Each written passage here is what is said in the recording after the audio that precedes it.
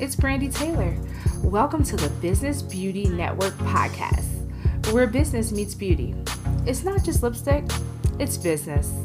We will share thought-provoking conversations with business and beauty professionals. Our goal is to empower, motivate, and inspire you to take your business to the next level.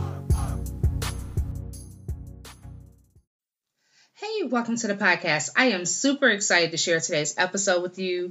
I had an awesome interview with Aaliyah Ray. Aaliyah is so down to earth, guys. We had a great conversation, and I really enjoyed chatting with her and learning more about her journey from becoming a makeup artist to starting her own lipstick line and really learning digital marketing. And now she has Ray of Light Digital, which is her company where she helps beautypreneurs with their digital marketing as well. And I think you're just really going to enjoy all the insights she gave. She shared a lot of gems. And here's a little bit of Aaliyah's bio.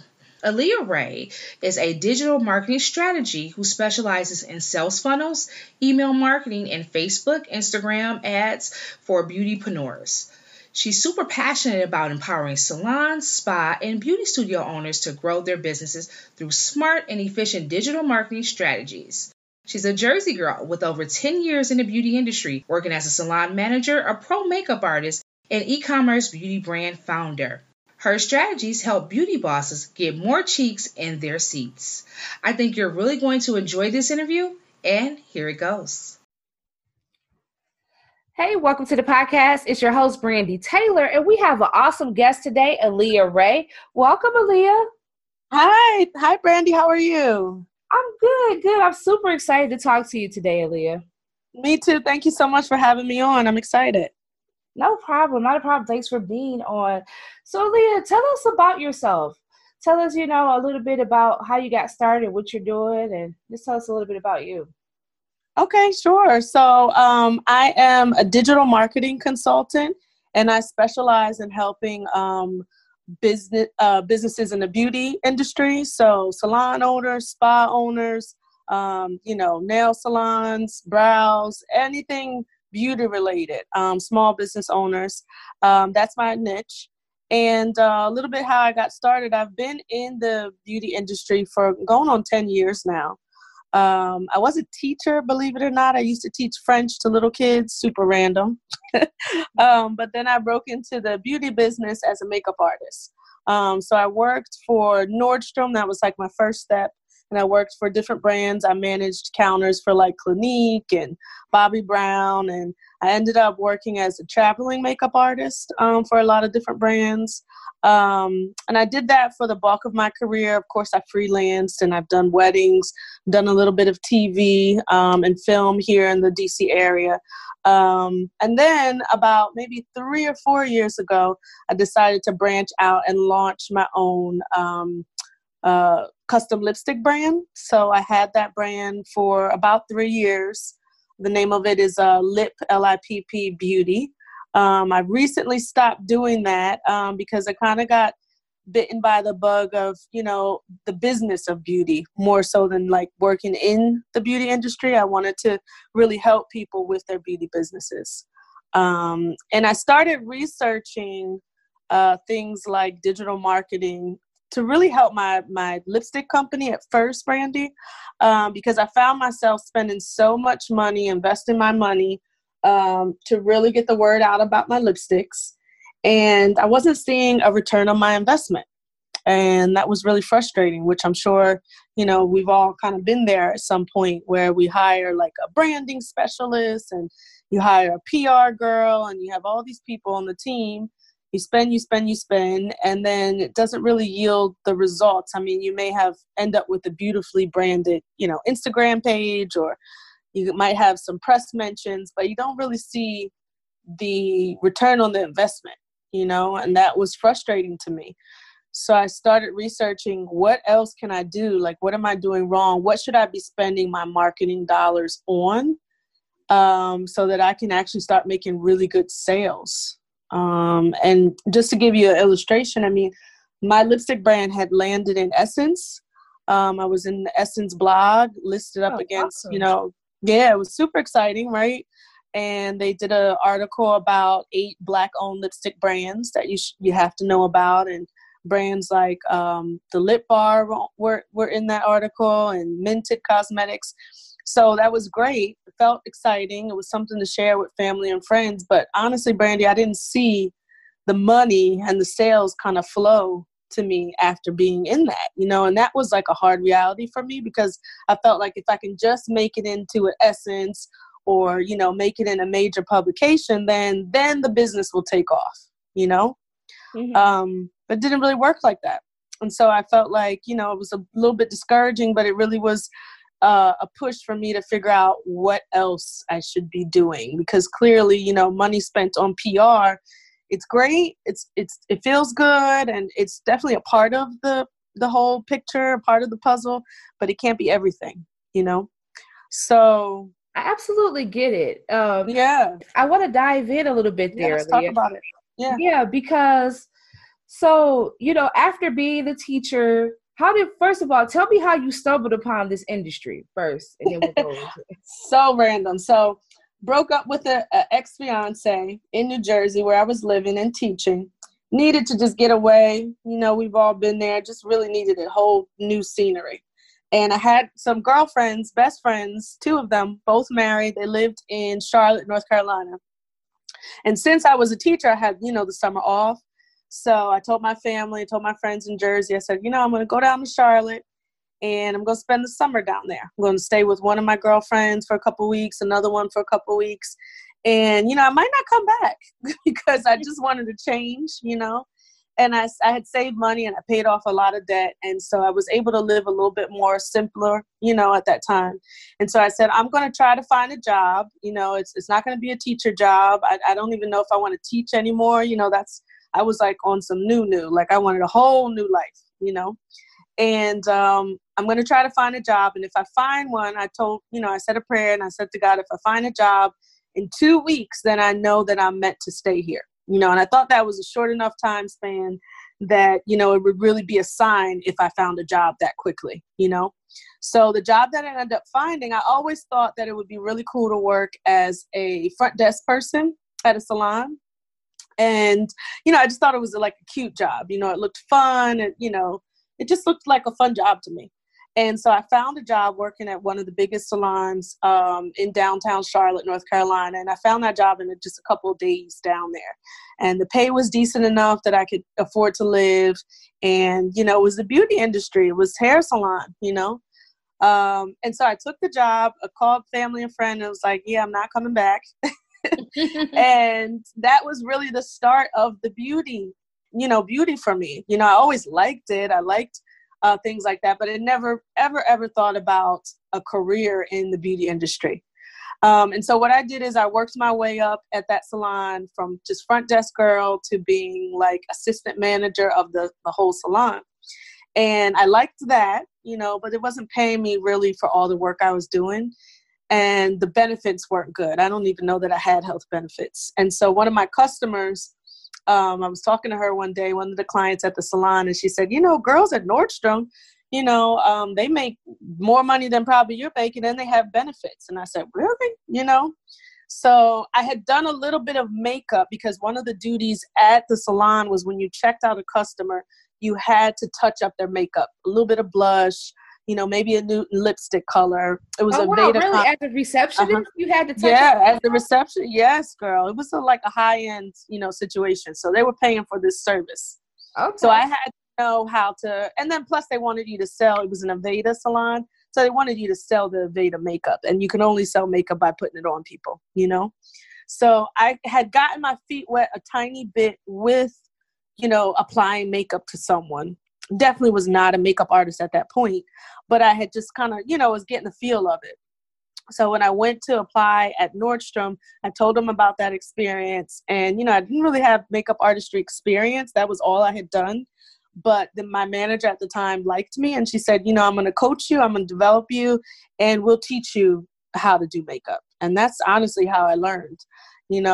Back at that time, it's not the same now because budgets have been slashed, but business brands like Bobbi Brown and even Clinique and YSL, they had amazing programs for training their artists because they wanted you to do makeup their way. So there was a lot of sales involved, but it was a lot of like hands-on education on how to do makeup. And that was it. I was never formally trained.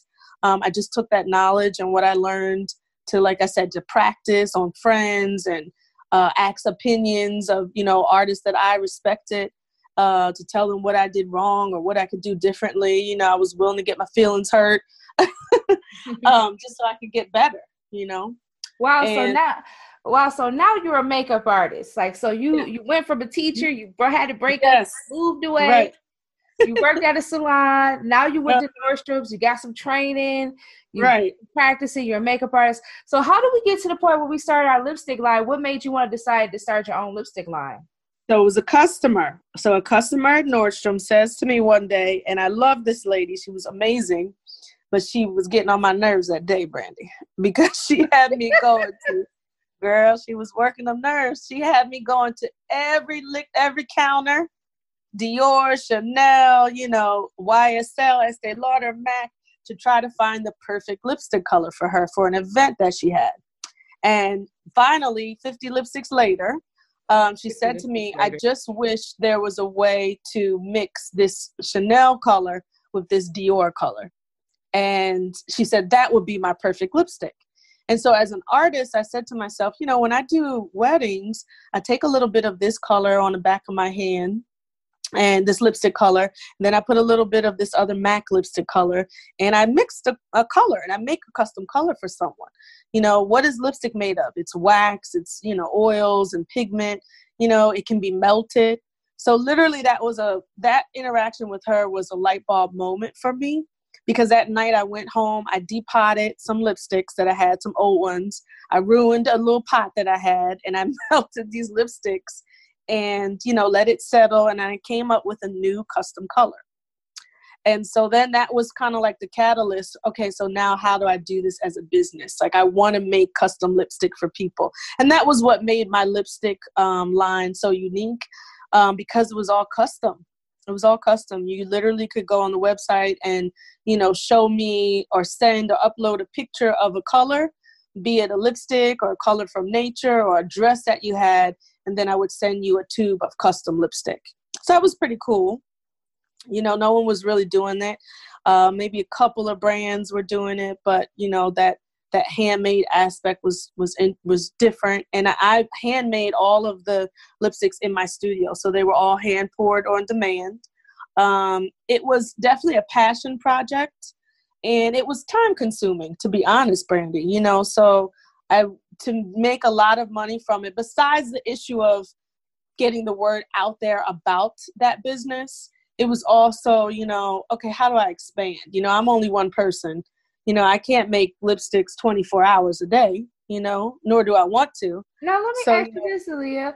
Do you think it was too, because you did custom colors for your customers, do you think that it was like maybe a little bit too personal to the individual customer, to the point where it made it harder to expand and grow your business?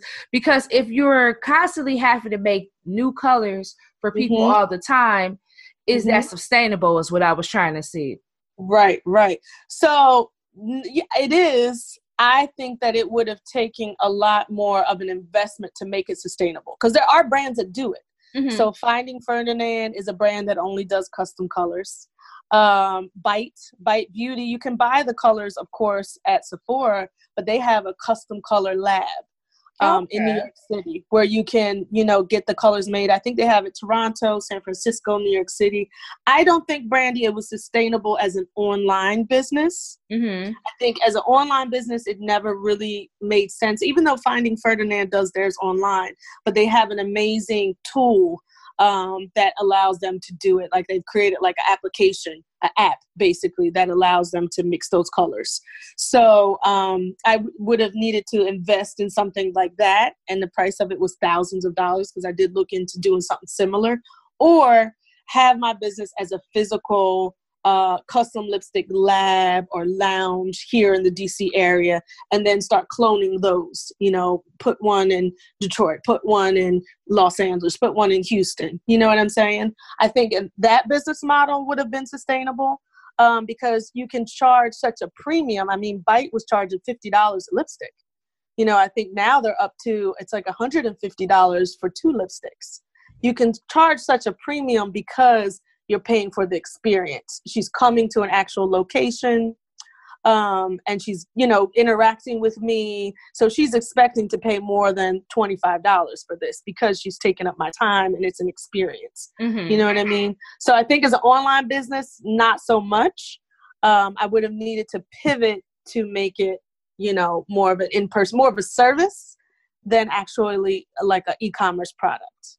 Yeah, I agree. I think it's a great idea because I always think, even to this day, even though, you know, Fenty has 50 shades and all that, even to this day, it's still not always easy to find like the right brown for me. You know what I mean? It's still hard. It's still really hard. Yeah. And, yeah, definitely. Yeah. You know, so it's really, you know, difficult sometimes to find the right. And even like, I like an orangey based red, but very few companies make that exact orangey based. Right. Like blue base doesn't really do a whole lot for my neutral skin tone.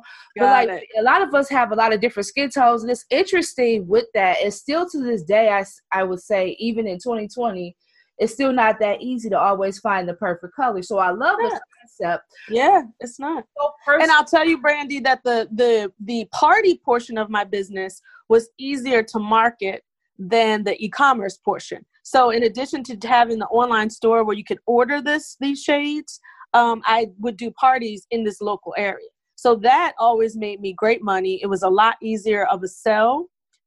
Where, let's say, in your case, I'd come to your house, you might have 6 other girlfriends there, and I'd take about 15 minutes with each of you, mix up a custom color, take that recipe back to my studio, and then send you a full tube of that color a couple days after.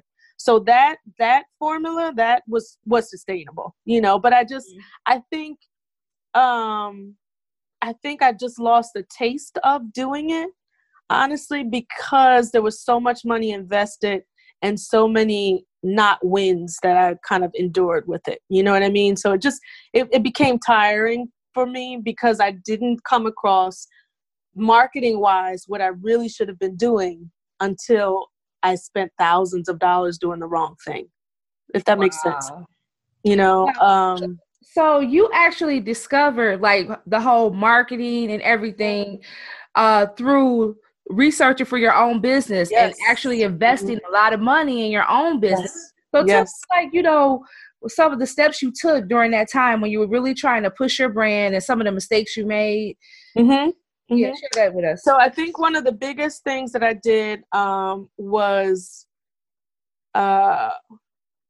investing money that the business didn't have. So like, this is a double-edged sword to me, right? Because, you know, the business is not making any money when it first starts.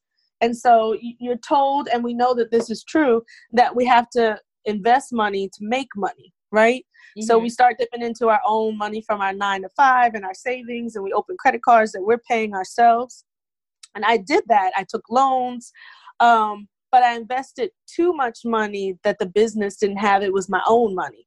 You know, I think that the investment should have been made, but it should have been made in small increments.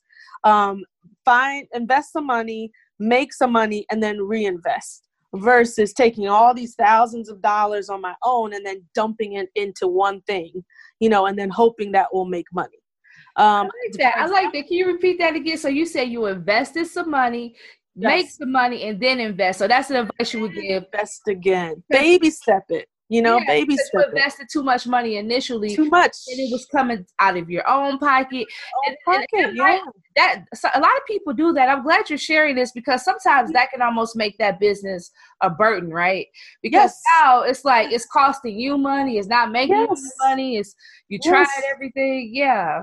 Right. 1 year, and I mean, you know, we're talking, so I'll get you real personal right now. So 1 year I did my taxes, Brandy, and after I had totaled everything that I had paid other people to do, and that was another thing. Let me just backtrack. I did not trust myself to do things for my business, for my own business. So instead of saying, listen, I don't know how to do PR, but I'm going to learn it and I'm going to try before I pay a PR person. I would find the money to pay this person and then be disappointed with the results, let's say. So when I did my taxes, I realized I had spent, this number still bothers me, almost $30,000 on a PR person and on marketing help for my business. The business did not make anywhere, not even a third of that. And so I was scraping together and putting on credit cards and using money from my 9 to 5 and taking from my savings account. That money, if you had asked me before when the year started, if I could find an extra $30,000, I would have been like, no, of course not. Where am I going to get $30,000? But I did it and I didn't see the results from it, and that is a problem. That's not the way to go about doing things, because as you now spend this $30,000, now the pressure that it puts on me and it puts on the business to succeed, it's not a good energy around what I'm doing at that point. Like you said, it starts to feel like a burden. It starts to feel like a failure because I've spent so much money and I'm so pressed out for a win and a success, because I want everything so fast and I want it a certain way versus taking the time to research, taking the time to try things myself before I hire a PR person. Let me try to take a class for $500 about doing my own PR. Let me try to send some, PR emails out. It can't hurt before I get to the point where I've now said, oh no, I can't do this. I'm not a professional. I need to spend $1,500 a month on this. My business is not $1,500 a month worthy right now. It's not there yet. It will be, but it's not there yet. And I see people telling me things, even clients now, things like, oh, I have a creative director and I have a social media manager. Can you afford that? Can your business afford that? Not you. You might be able to sacrifice and afford that. But if it can't right now, then you need to do all those things. I absolutely agree with that because I think it's a lot of money when your business isn't even making that much money.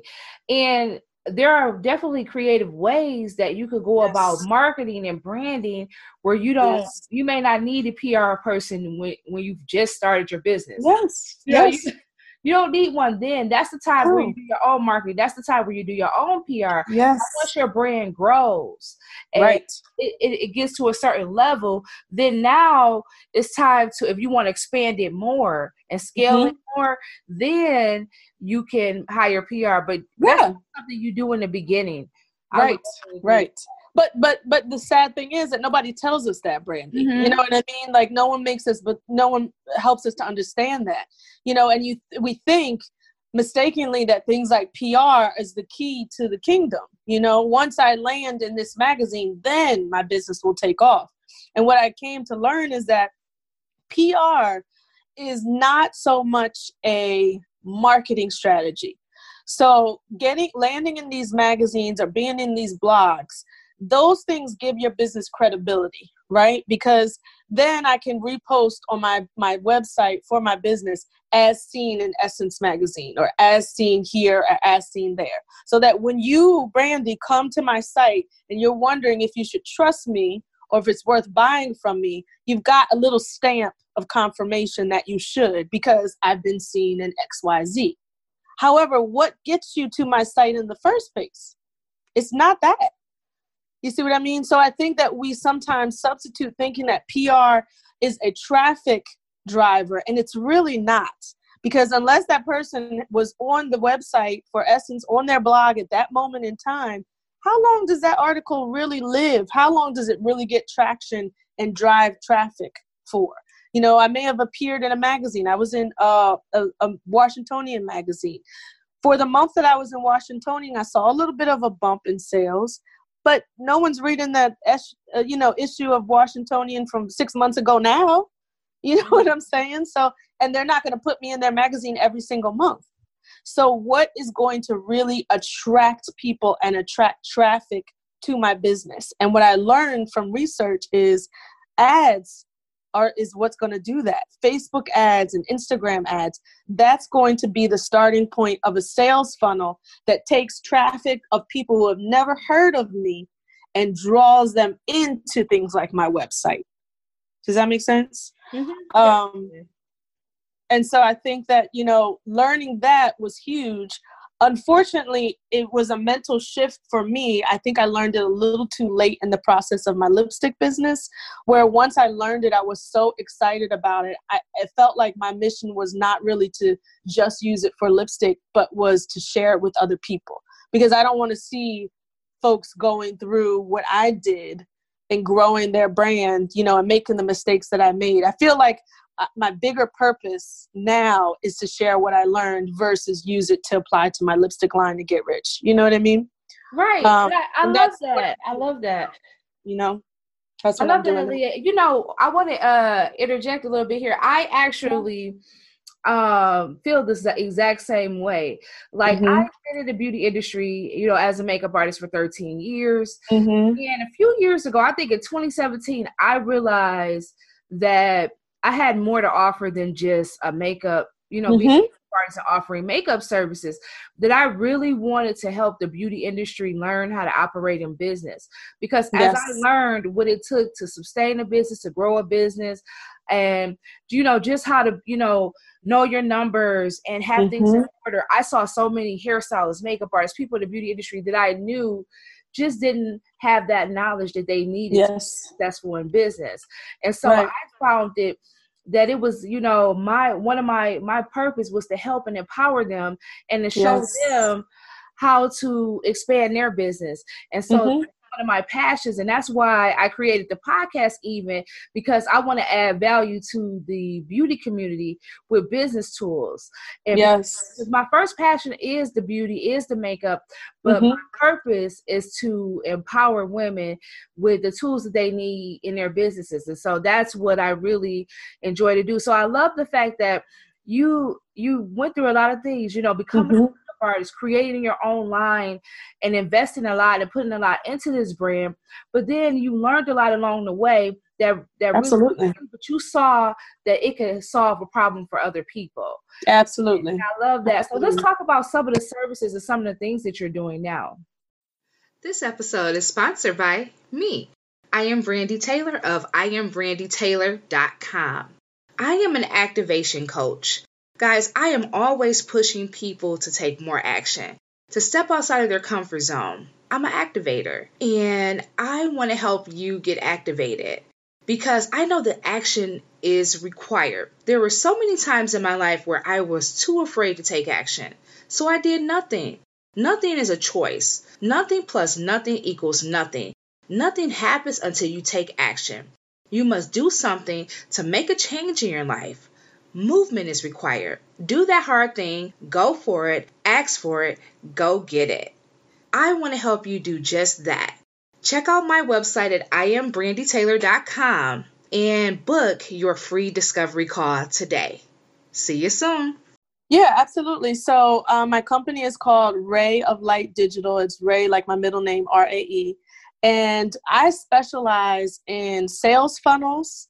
I specialize in email marketing and Facebook and Instagram ads. And all those things kind of really work hand in hand. You really shouldn't be doing one without the other, and vice versa.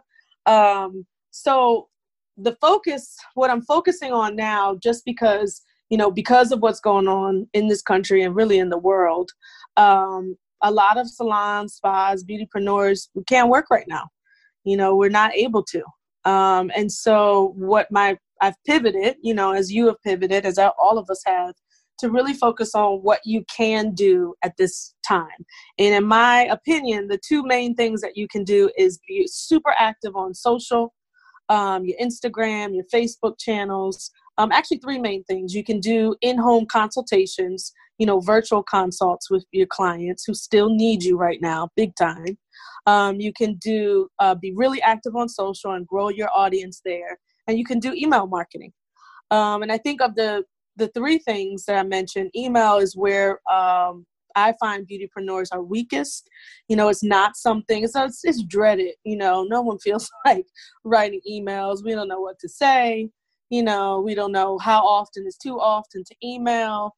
Some of us have our list still in our booking platform. It hasn't been, input it or upload it into something like a MailChimp or whatever you're using for email marketing. So all those names, you got them, hundreds of names, but they still currently live in your Square account, or live in your Vagaro account or StyleSeat. So step one would be getting them out of there, because I'm not a fan of emailing from those platforms. They're just not email platforms. They're great for scheduling. They're great for booking. But something like MailChimp gives you all the capabilities you need to really send out amazingly beautiful email newsletters. I think that those platforms that you use for scheduling are great for quick correspondence with your clients. Hey, I'm going to be closed from April 5th to the 15th, or hey, here's a special that we have, but not for really nurturing them in a newsletter on a weekly basis. So, that's step one, getting those names out, getting them into MailChimp. That's my favorite. It's free, up to a certain number. Yeah. I mean, it's the best, in my opinion. And then figuring out what to say to people. I think that there's this concept that emails are annoying, and I love to debunk that.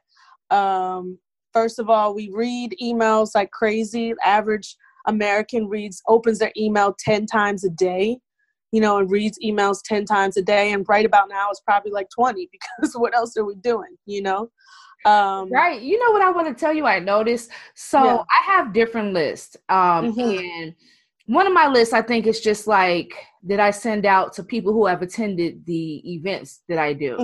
And I noticed that I went from maybe like a 30% open rate to like a 60% open rate during this time, Yes, of course. What else is there to do, Brandy? We're stuck in the house. Yes, you're going to see that jump. So that's a hyper engaged audience right there. And do you know what is the engagement rate on social media posts? It's like 5 to 10%. 5 to 10% of the people that see your post are actually going to like it or do something or really interact with it. So even if your open rate was 30%, which is a good one, I think the average now is like 22%. Even at 30%, that's 3 times more engagement that you get from an email than you do from an Instagram post.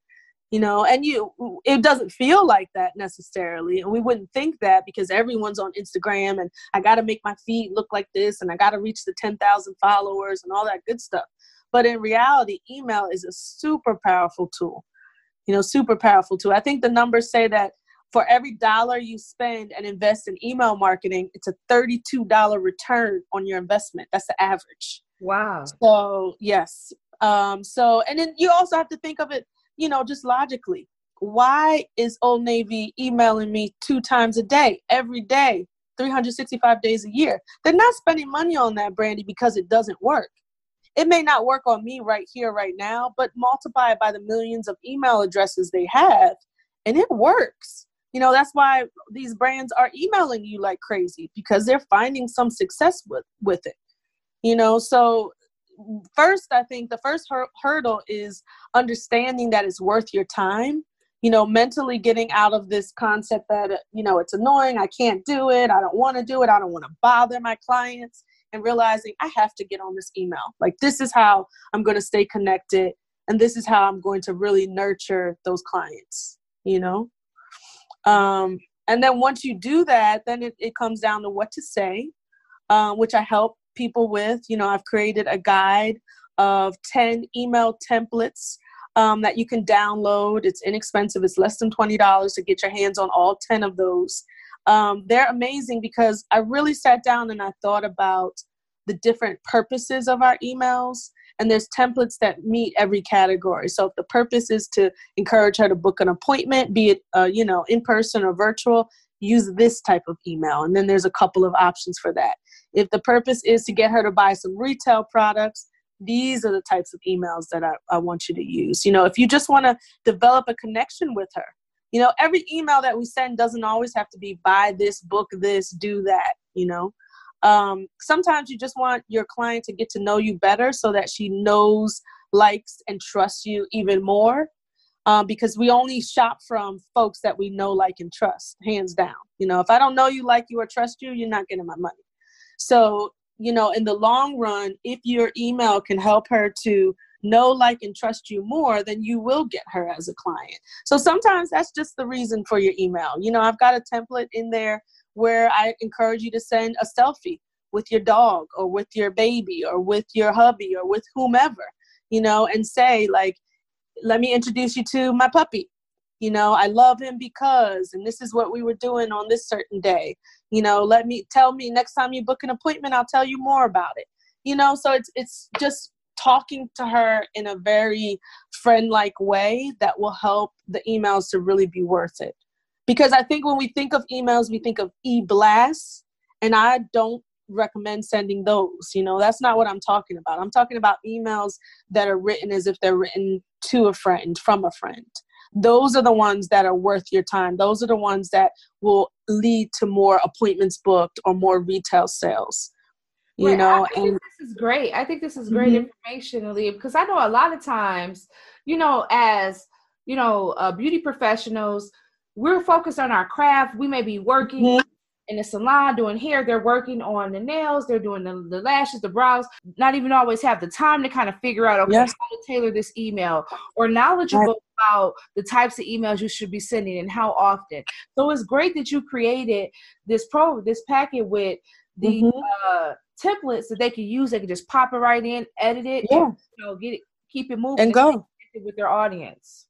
Yes, totally. And I made them like Mad Libs. Remember Mad Libs, where you just, when we were in school and they have a sentence and then there's a blank and they tell you, oh, fill this in with, your favorite color. Fill this in with your dog's name, So I actually made the templates like that. There's no, you fill in the blanks with these, because I had seen a lot of prompts. People are offering for free or selling email prompts, kind of like things to think about for your emails, but that's still a lot of work to me, Brandy. It's still like, well, what should my tone be? How do I even get into starting this email? And so I took away all those questions, and they're literally like Mad Libs, fill in the blanks for your email marketing. There's 10 of them. And they're awesome. They make it very easy. And if you sent one a week, that's 2.5 months worth, of emails to send. And then you just start rotating.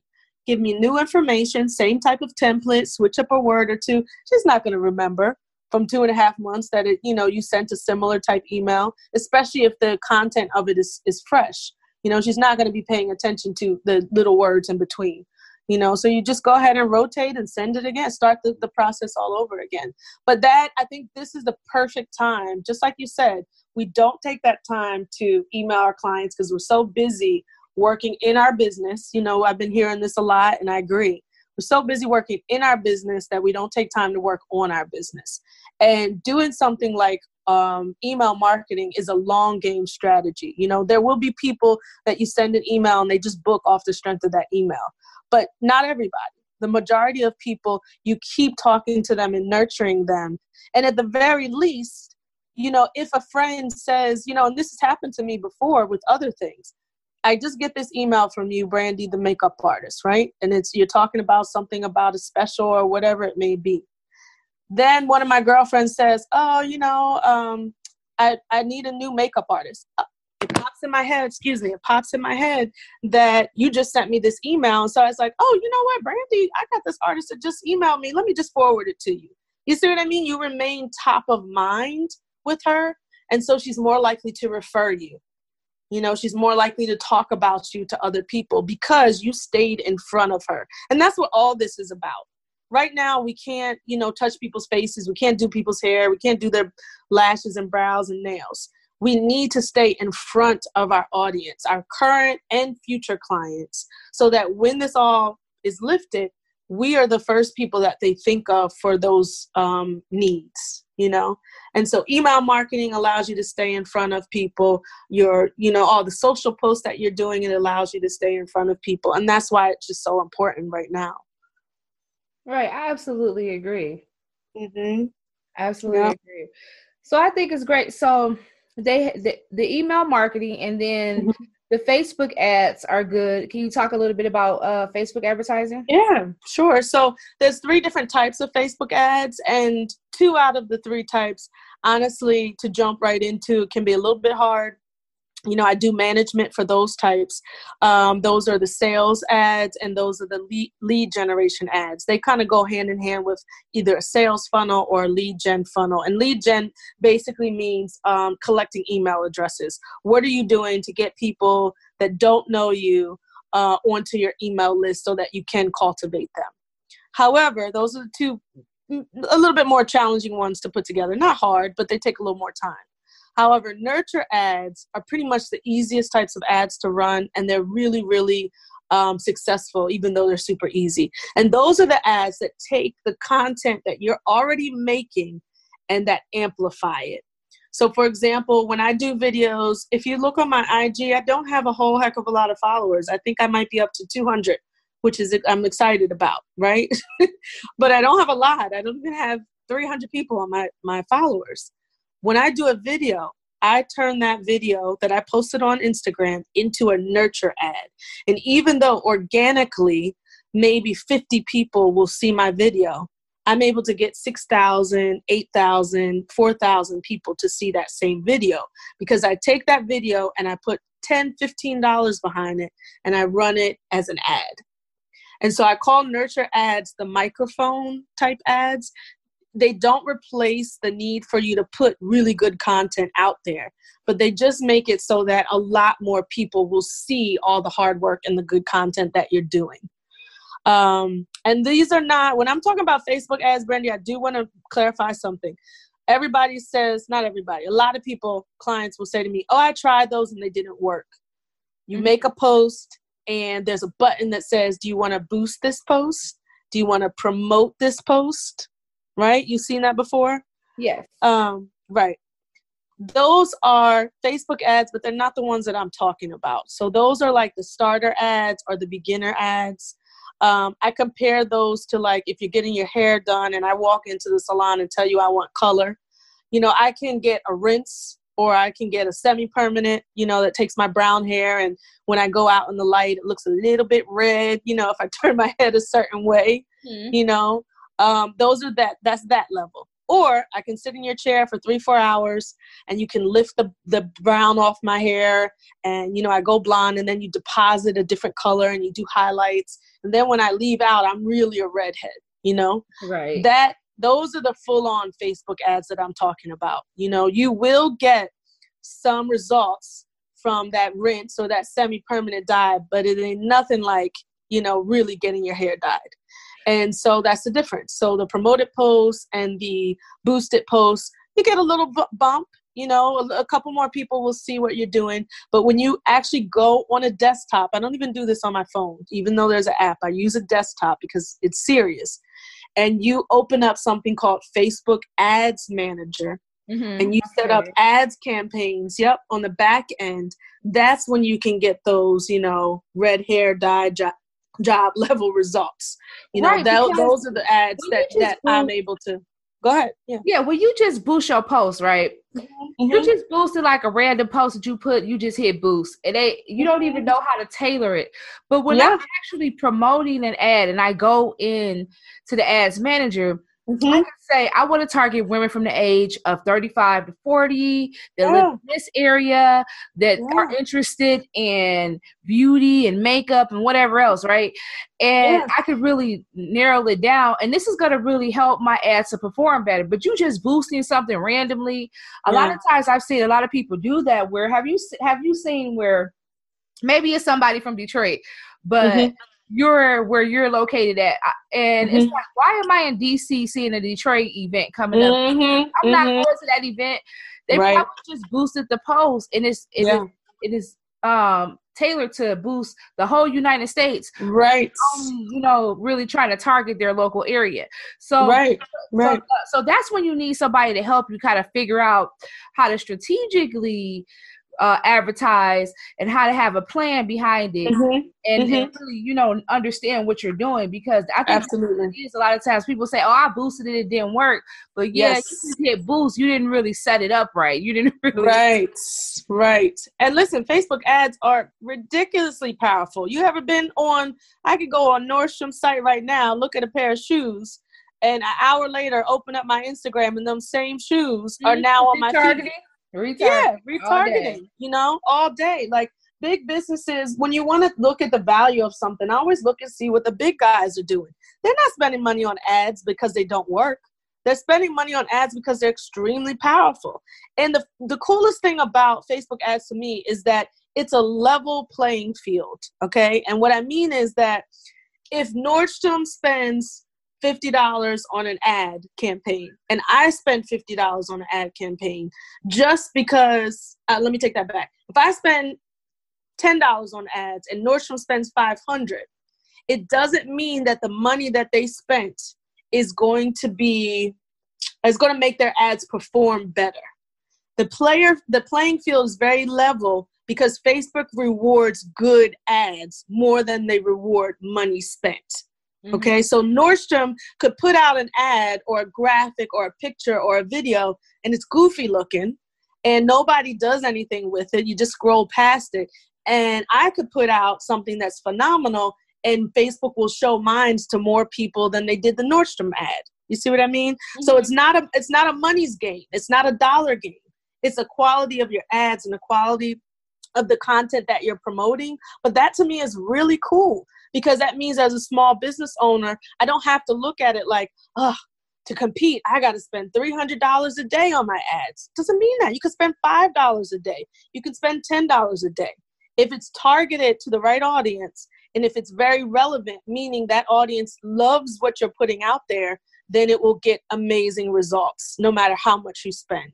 Does that make sense, Randy? Yeah, definitely. That's so cool to me. That's so cool that I got so excited when I realized that because it's like it really evens the playing field and it makes you feel like you have a chance, because you do, to really get your content out there to a lot of people and to make money off of it. Honestly, when I think about it, hindsight is 20/20 and I have no regrets. Whatever I did, mistakes or wins that I had, or things that I didn't do right with my lipstick business brought me to here, right? So I have no regrets for any of that. But if I could do anything differently, if I had spent $30,000 on advertising, Facebook ads for my lipstick line, I would have multiple, locations where I would be selling it right now. That same money that I spent for this PR could have been spent on ads with completely different results. So it's such a wonderful investment, for whatever you have. If it's $100, it's a wonderful return on your investment and you can chart it. So when you open up Facebook Ads Manager, you can actually see what's being successful and what's not. A lot of time with people, like you pay a branding person or you pay a PR person or you pay a whatever person, you don't know what is the return on investment. I don't know if I got a sale today because I paid you money, to advertise me or what. I don't know why I got that sale, or why my numbers are the way they are. But with Facebook ads, they literally show you what is the cost per result. It costs 68 cents for you to get this one email address. It costs, $1.15 for you to sell this product that was $100, or it costs $10 for you to sell a $100 product. I mean, $10, you tell me I spend $10 and make 90, I'll spend it all day. That's worth it. That's worth it. So it allows you, the analytics and the reporting really stops you from wasting money on something. It stops you from just kind of putting it out there and hoping that it sticks, because on a daily basis, you can see exactly where your money is going, and you can stop it. So let's say that I have a $10 product, but it costs me $5 to get somebody to buy that product. This is a little too high for me. I need to do something different. Let me not keep spending $10 on this ad, and let me go back to the drawing board and try a different ad or a different audience.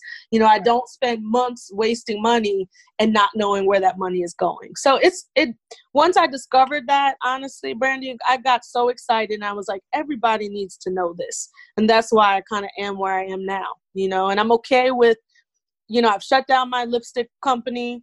I'm not in business anymore. And that was hard at first, making that decision to walk away from it because I worked so hard on it. I spent so much on it. But, I had to really think about, what is my purpose? Why am I here? What is my gift? And I don't think that custom lipstick is my gift. I think that my gift is helping other small business owners, just like you said, just like you feel, to be successful. Like that brings me more joy than selling lipstick online ever did or ever will, you know? Mm-hmm. So that's why I'm here. Right. And I think you're going in the right direction. It's clear that you're very passionate about it. Oh, And thank you. I can just tell the way you talk about it that you're very passionate about it. Mm-hmm. And I noticed that you actually really, we didn't really talk about it, but you said that the beauty industry is your niche. And so what I know you worked in the industry, but when you decided that you were going to teach this, you could have just taught it to entrepreneurs, right? You could have just said, right. Email entrepreneurs how to do their marketing and their email marketing, digital branding and all that. But you decided to focus on the beauty industry. Can you tell us why? Yeah, so I have a mentor who is, runs a multi-million-dollar Facebook ads business. And one of her major call outs when I started working with her and taking her class in education was to pick a niche. You can't do this successfully for everybody. You just can't. When you pick a niche, when you choose something, you learn to run ads in a really successful way for that niche, and it takes more out of you to try to then pivot and change. Today I'm running ads for a yoga studio. Tomorrow it's a hair salon. The next day it's a hardware company. It becomes more exhausting when you have to kind of adapt for all those types of businesses. And then the reason I picked beauty, honestly, I have friends that I wanted to help, Brandy. I have, such a network of friends, and that's where I practice before I even launched the business. I reached out to my friend who is a celebrity makeup artist, and another friend who is an amazing hairstylist, and a friend that owns a spa. And I said, listen, I'm learning this. I'm doing this. I'm going to help you for free for 2 months. Whatever you want from me with regards to digital marketing, you got it. Because I need the practice. You need the help. And, it's not going to cost you anything. It's going to benefit both of us. And so the concept of being able to help my friends was really what made me go in that direction. And I did help them so much. I did see like the success in what I was doing, and they saw the success, and now they are my clients. Because when the 2 months was up, I said, all right, I'm in business now. If we want to still keep working together like this, I'm going to give you a good price, but this is what it costs. And all of them said, okay, let's pay it. Let's go, because I was able to really help them, which was an added bonus. But the desire to really help the people in my circle, the connections that I already have, was really the biggest push for me to choose the beauty industry. Because I've been doing this in this area for so long. I know a lot of people, and the majority of my clients right now, like my retainer clients, are people that I know or that a friend knows that's in the business, because I had those connections. So it kind of made sense. Yeah, that's why I kind of went that route, to be honest. Awesome. Mm-hmm. And it definitely makes sense when you really thought about why you should, because I was talking to a young lady who's an accountant, and she decided she also is an esthetician as well, and she has a spa, and she decided to only help beauty professionals because her husband's a barber, and she was helping him. And smart. She was like, it was easier than to jump from helping, maybe someone with like you said, lawn care service, or maybe with, a law firm or something else, and then working with a beauty. She said it just made it easier to really tailor her offering. Yes. Narrowing it down to the beauty industry. And so she's the beauty accountant. And so sometimes I think, it is great to kind of narrow it down, because sometimes people find that when they narrow down their services, that they can actually make even more money than trying to everyone. You can, because you become memorable too. Just in your conversation, just a couple sentences ago, you said, so now she's the beauty accountant. You see, if you told me, I'll remember that. If you just told me you had a friend that was an accountant, I'm just not going to stick in my brain, but now that she's branded herself as a beauty accountant, now I know who to go to or who to refer my beauty clients to. If I introduce myself, or if I tell a family member that I run Facebook ads for beauty professionals, and then my aunt meets a new beauty salon owner, she's going to say, oh, my niece, she runs Facebook ads for beauty professionals. But just saying that I run Facebook ads is not going to stick in her brain the way, me being specific about who I market it to. You know what I'm saying? It helps you with referral aspects as well, because people remember it more and they're more likely to refer because it's so specific. Yeah.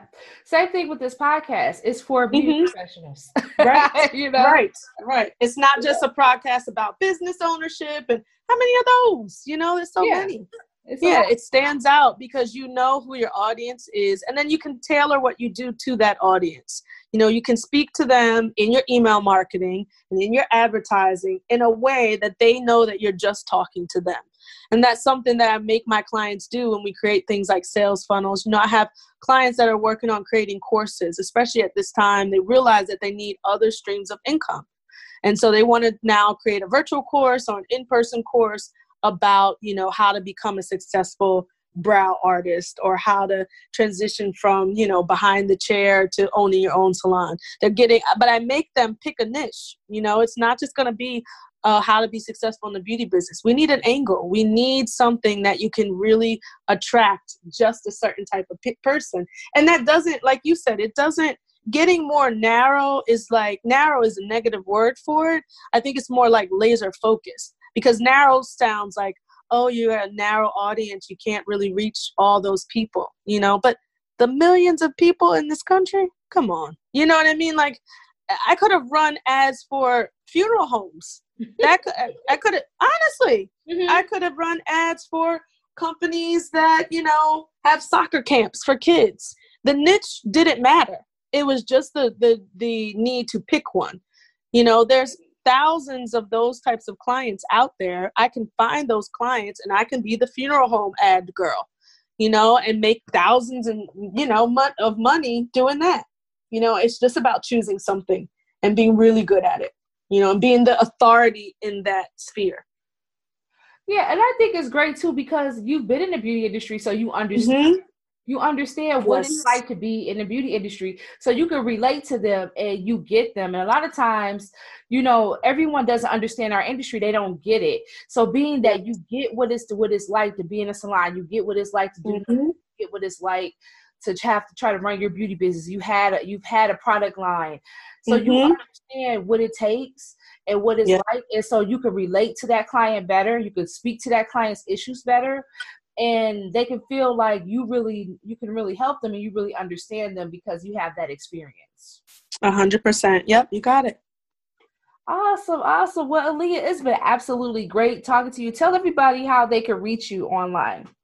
Yeah, absolutely. Thank you so much, Brandy. I've enjoyed it too. So if you want to reach out to me online, go to www.rayoflightdigital.com. So it's RAE of lightdigital.com. My Instagram is exactly the same, at Ray of Light Digital.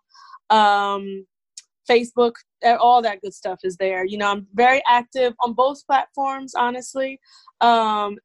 And right now I am really trying to get my email guide, my email templates in the hands of as many people as possible, because I really think my beautypreneur fam can benefit from those.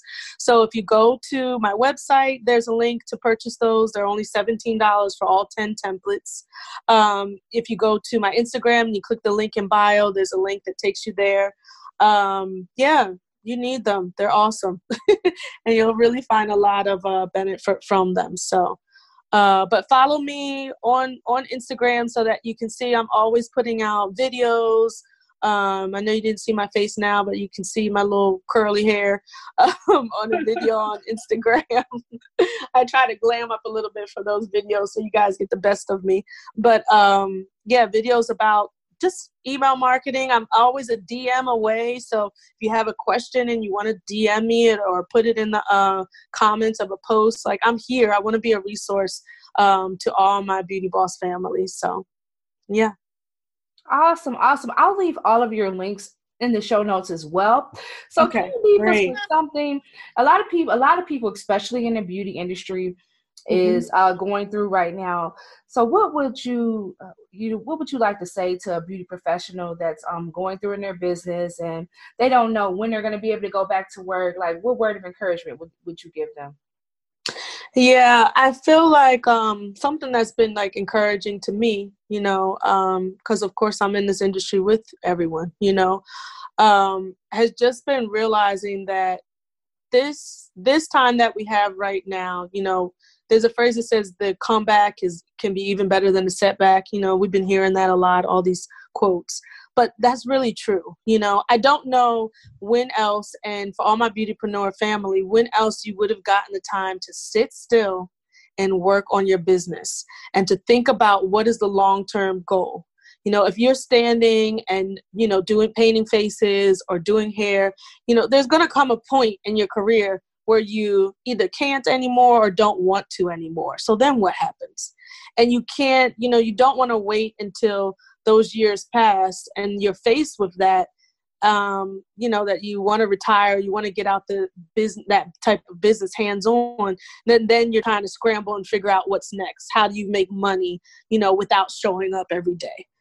So I think that just realizing that in some ways, as scary as this time is, and I'm not trying to minimize that by any means, as frightening, terrifying, as rough as this time is, it's also a blessing that the universe has given us, in my opinion, that we would have never had but for something as outrageous as this, taking place. And so we can either sit and be sad and depressed, and we might have those moments as well. But after we come out of those moments, it's about working on our business and figuring out what is really next, and figuring out what is the big goal. What do you really want? Now is your time to craft that, to create it, and to take a step closer to your dreams. Really, it may sound cliche, but now is that time to create the video training that you want to sell, or the e-guide that you want to put out, or whatever it may be, whatever direction that you wanted to take that you never felt you had the time to sit and plan and work on. You ain't got nothing but time now, so let's take advantage of this. And I believe a lot of us is going to come out, if we put it in our mind. I'm huge on mindset. But if we have it in our mind that we are going to take advantage of it, this time when we look back on it will be really life-changing, for our businesses. It can be if you're committed to that. And so in that sense, it's a blessing. Awesome. Thank you so much, Aaliyah. I appreciate your insight. It was absolutely great talking to you. This was Aaliyah Ray, everybody. Make sure you connect with her. All of her information will be in the show notes. And that's all we have for you today. And as always, stay great, and we are out. Bye. Bye. Thanks for tuning in to the Business Beauty Network podcast. Please subscribe and support our podcast. Please share it. Share it with your friends and family. Also connect with us. We want to hear from you. Leave us comments. Let us know what you're enjoying about the podcast. Also email us at bbnetworkpodcast@gmail.com. You can also connect with me on Instagram at I am Brandy Taylor and at Exquisite Looks. We're also on Facebook and Twitter at Exquisite Looks, and you can check out my website at exquisitelooks.com. I really hope to hear from you and connect with you soon. Remember that all things are possible if you only believe. Stay great.